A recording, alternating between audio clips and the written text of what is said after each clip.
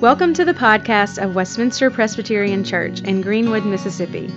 We are a community of Christians that exists to make disciples of Jesus Christ and influence the Delta for the glory of God.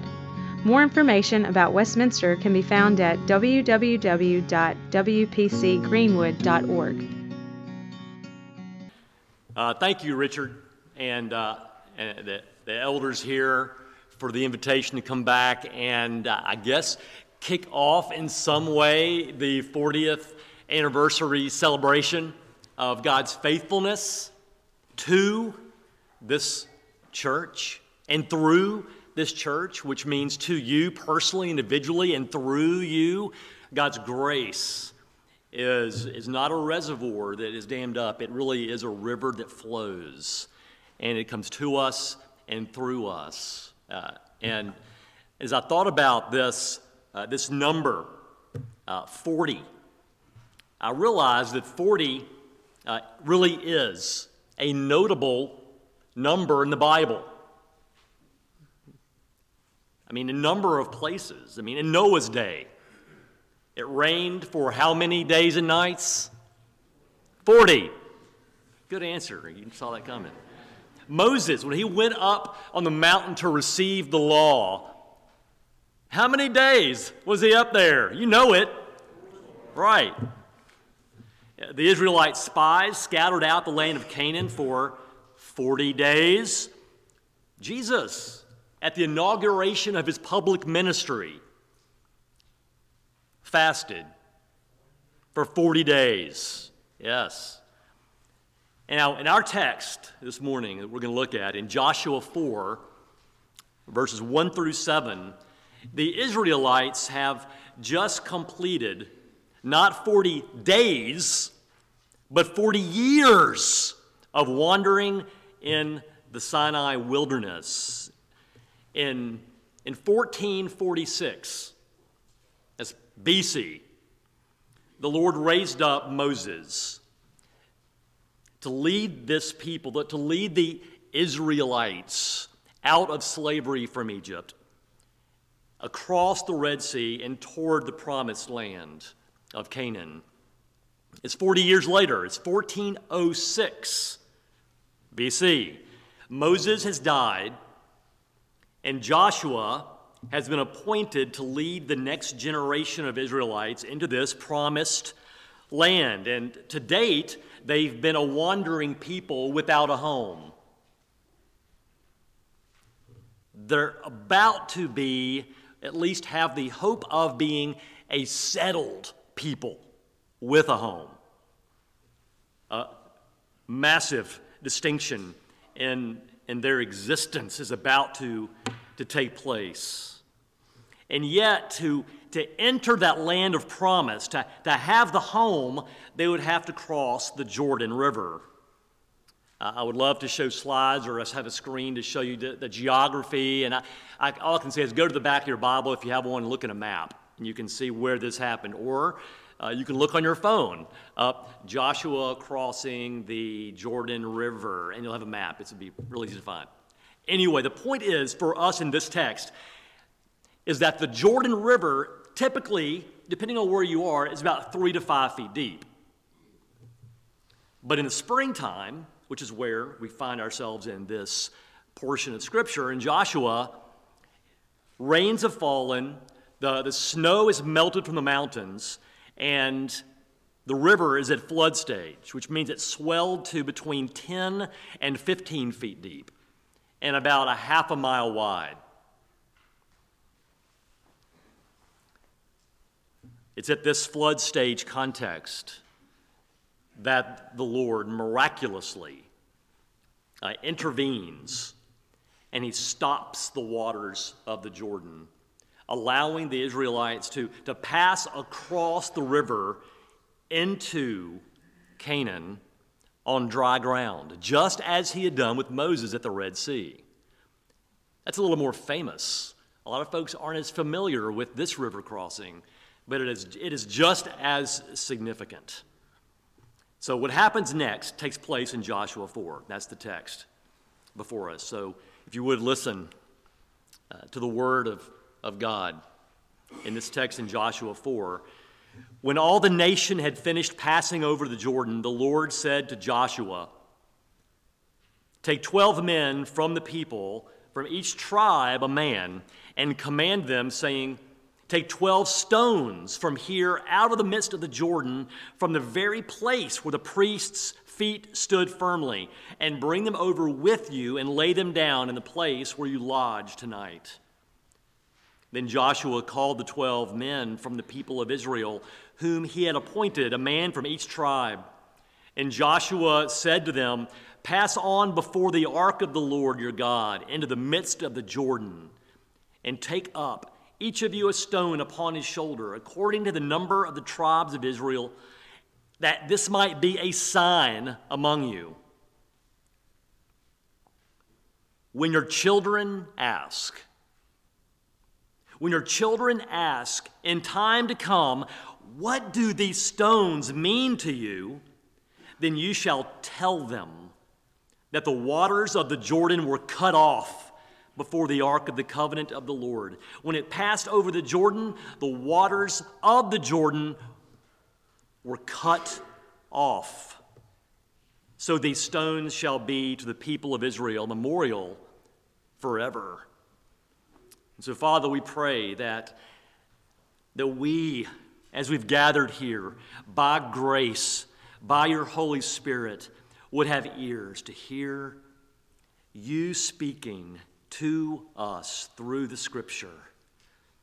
That we would leave here knowing that we've heard from you, that we would see Jesus, that we would come alive to the wonder, the beauty, and the transforming power of your grace to us in the crucified and risen and reigning King, our Savior, Jesus. So we ask that for your glory and for the good of your people gathered. In Jesus' name, amen. In ancient times, stone memorials were built to remember something from the past that was to influence life in the present. For example, the prophet Samuel did this. In 1 Samuel 7:12, to commemorate the Lord enabling Israel to defeat the Philistines, we read that Samuel took a stone and set it up between Mizpah and Shin. Again, your Bible map will help you with this. And he called its name Ebenezer, for he said, "Till now the Lord has helped us." Ebenezer is a Hebrew word that is composed of two smaller Hebrew words, and because I now teach seminary, I have to bring up Hebrew and that kind of thing to you, just to prove that really it's worth it. The two smaller Hebrew words are Aben, which means stone, and Azer, which means help. Together you put them side by side, and they mean stone of help. And now you know what that strange line in the hymn, "Come Thou Fount," means when it says, and when we sing, "Here I raise my Ebenezer." Some of us have wondered, what in the world are we singing there? Well, now you know. You're raising up a testimony to God's faithfulness and provision for you in the finished work of Jesus. Because to raise an Ebenezer is to build a visual reminder of the Lord's faithfulness to his covenant promises. Because these memorials are intended to be things that we look upon from the past that influence how we live in the present. And we still build these memorials today, don't we? If you go to Washington, D.C., you'll find numerous stone memorials honoring veterans and leaders who have played key roles in American history. That's the role of the stones in Joshua 4. Now, in this chapter, they've crossed the river. but the process of really inhabiting their new home, of possessing it, of being truly settled, that's going to be fraught with challenges. There are trials to come. There are sufferings awaiting them. And there would be times when it would seem as if the Lord were against them. Possibly had forgotten them, or maybe just didn't care. Because after 40 years in the wilderness, crossing the Jordan for them wasn't the end. It really was, in many ways, a new beginning, a new chapter where faith and grace were going to have to walk hand in hand. And the same is true, for us. Now, I want to be really clear that if you are in Christ, you've crossed the Jordan in one sense. There's an ultimate crossing, but in this life, there's a sense in which, yes, you have crossed the Jordan. You've crossed over from death to life, from condemnation to adoption. You've crossed from a future of despair to a future of hope.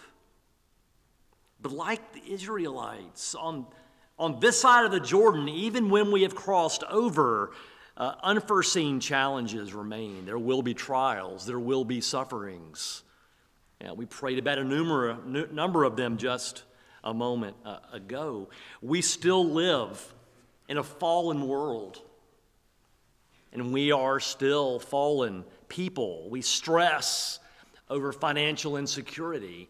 We experience the anxiety of parenthood, whether our children are little or whether they're teens, or whether they are full-blown adults. We know that parenting little ones is physically draining, but the older they get, the more emotionally that becomes. And if you have been there, you know. We suffer the loss of folks we love. We suffer the loss of battles with the flesh as our personal sinfulness continues to wreak havoc in our biological families as well as in our church families and everywhere that you have two human beings in the same context. There'll be times when we feel like the Lord is against us, has forsaken us, or again, maybe just doesn't care. And if you're like me, in those kind of moments, I get spiritual amnesia and forget things really easily. And it's not just because I'm now on this side of 50 either. It's deeper than that. I forget that the Lord is my Abba Father and begin to think of him more like an angry Zeus who's out to get me rather than out to bless me. Which leads me down paths of anxious fear, spiritual cynicism,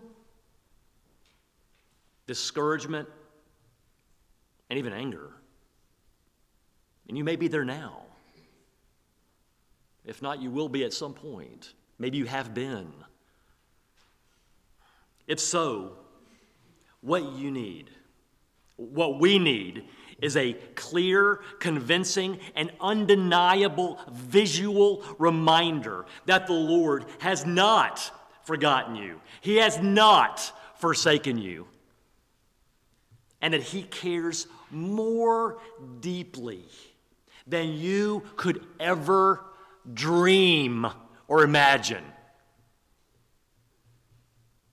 For the Israelites, this visual reminder would be the story of the stones.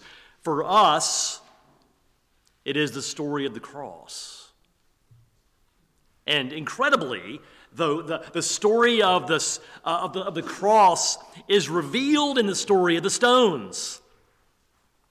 We see this in verses 6 and 7 where Joshua says, "When your children ask," They see something sticking up out of the ground, and it's like unusual, and it looks like it is not natural, but it has been placed there on purpose. And children go by this road that will be traveled a lot in the coming generations.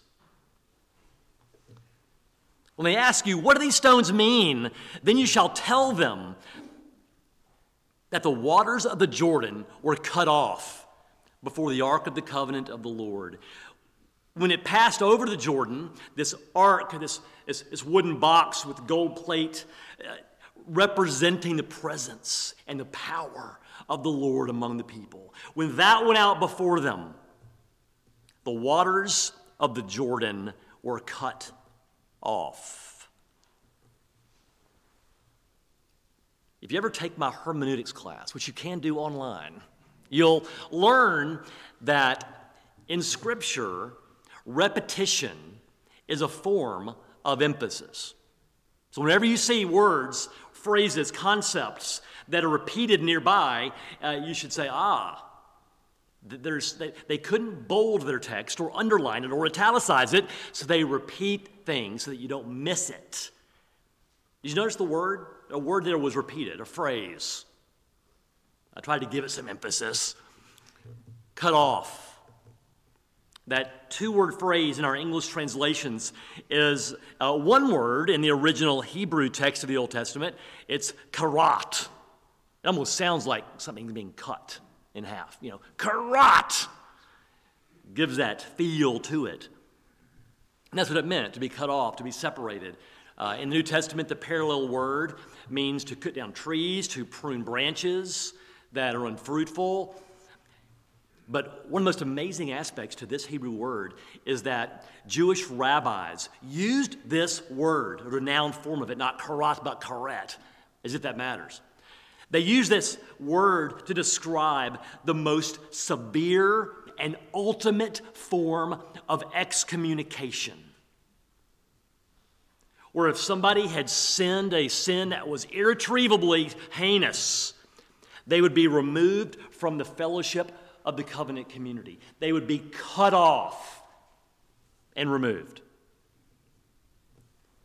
This is what the prophet Isaiah describes in chapter 53, verse 8, a text which the New Testament explicitly connects to Jesus. I won't read the whole section of Isaiah 53. A lot of you know it already.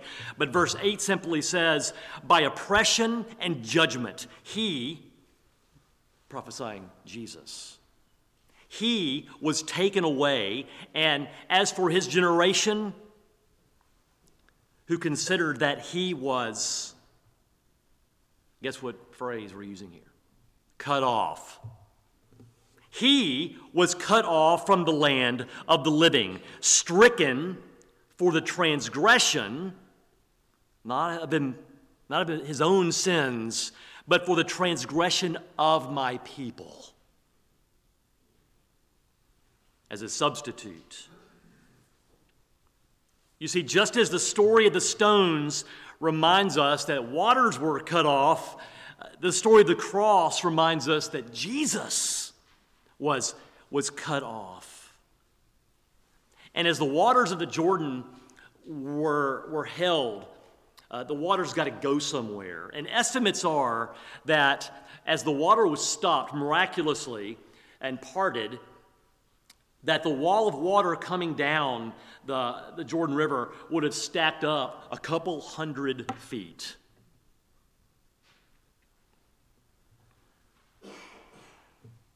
Can you imagine the paralyzing fear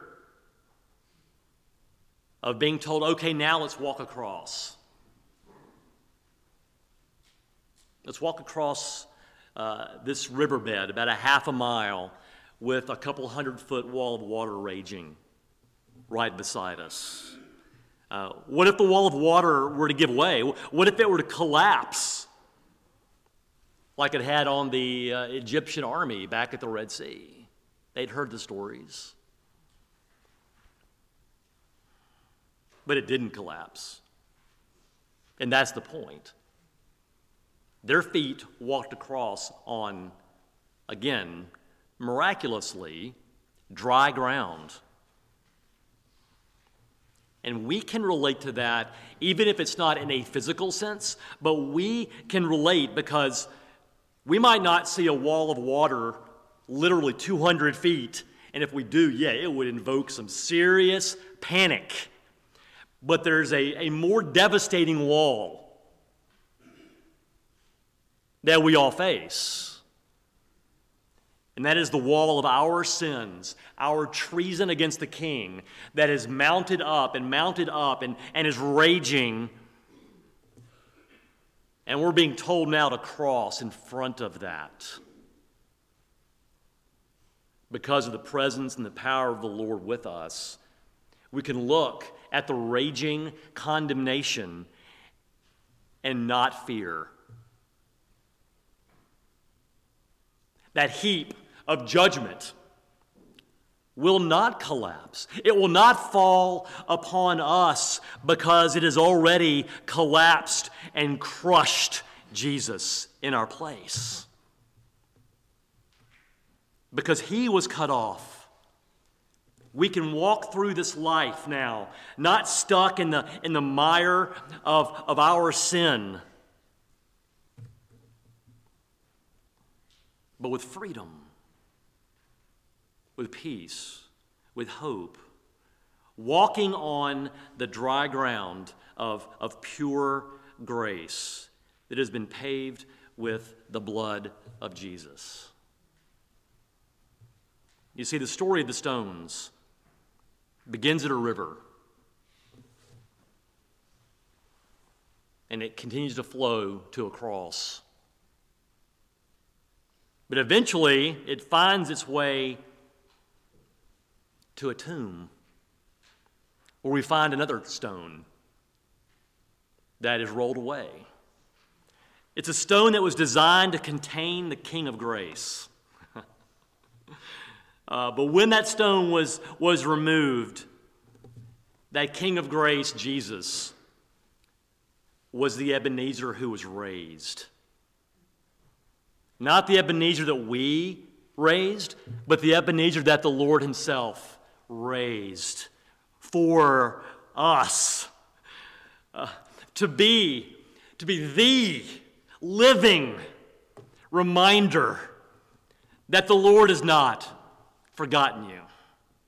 He has not forsaken you.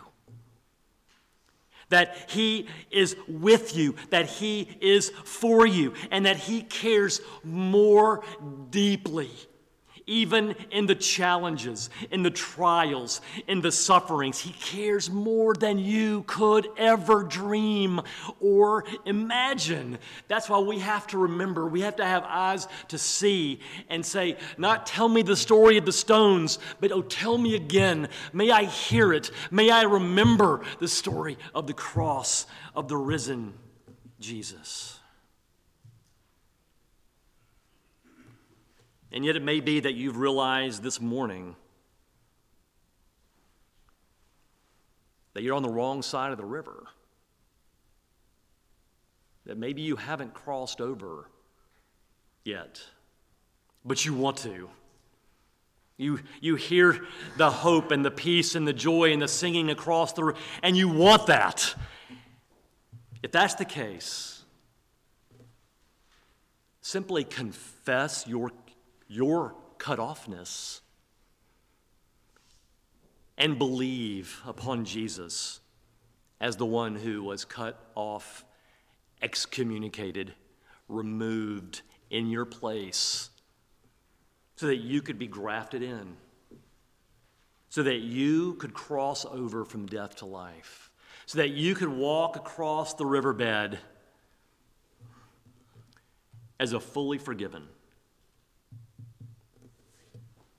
unconditionally reconciled, and dearly loved son or daughter of God. And so, Father, we thank you for such a clear, convincing, and undeniable Ebenezer as the cross of our Savior Jesus. We thank you that the Ebenezers in which we have our hope are not those that we raise up, but the one whom you raised up, Father. And that's why we gather on Sundays. We gather to remember. It's why we wake up for morning devotions, to remember the kindness, the mercy, the grace that is ours in Jesus. So some of us may put stones by our beds. We might put stones on our desks at work to help us remember whatever it takes.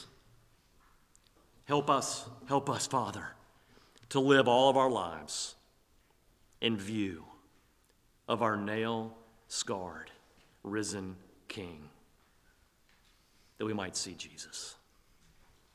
We pray with thanks in his name. Amen.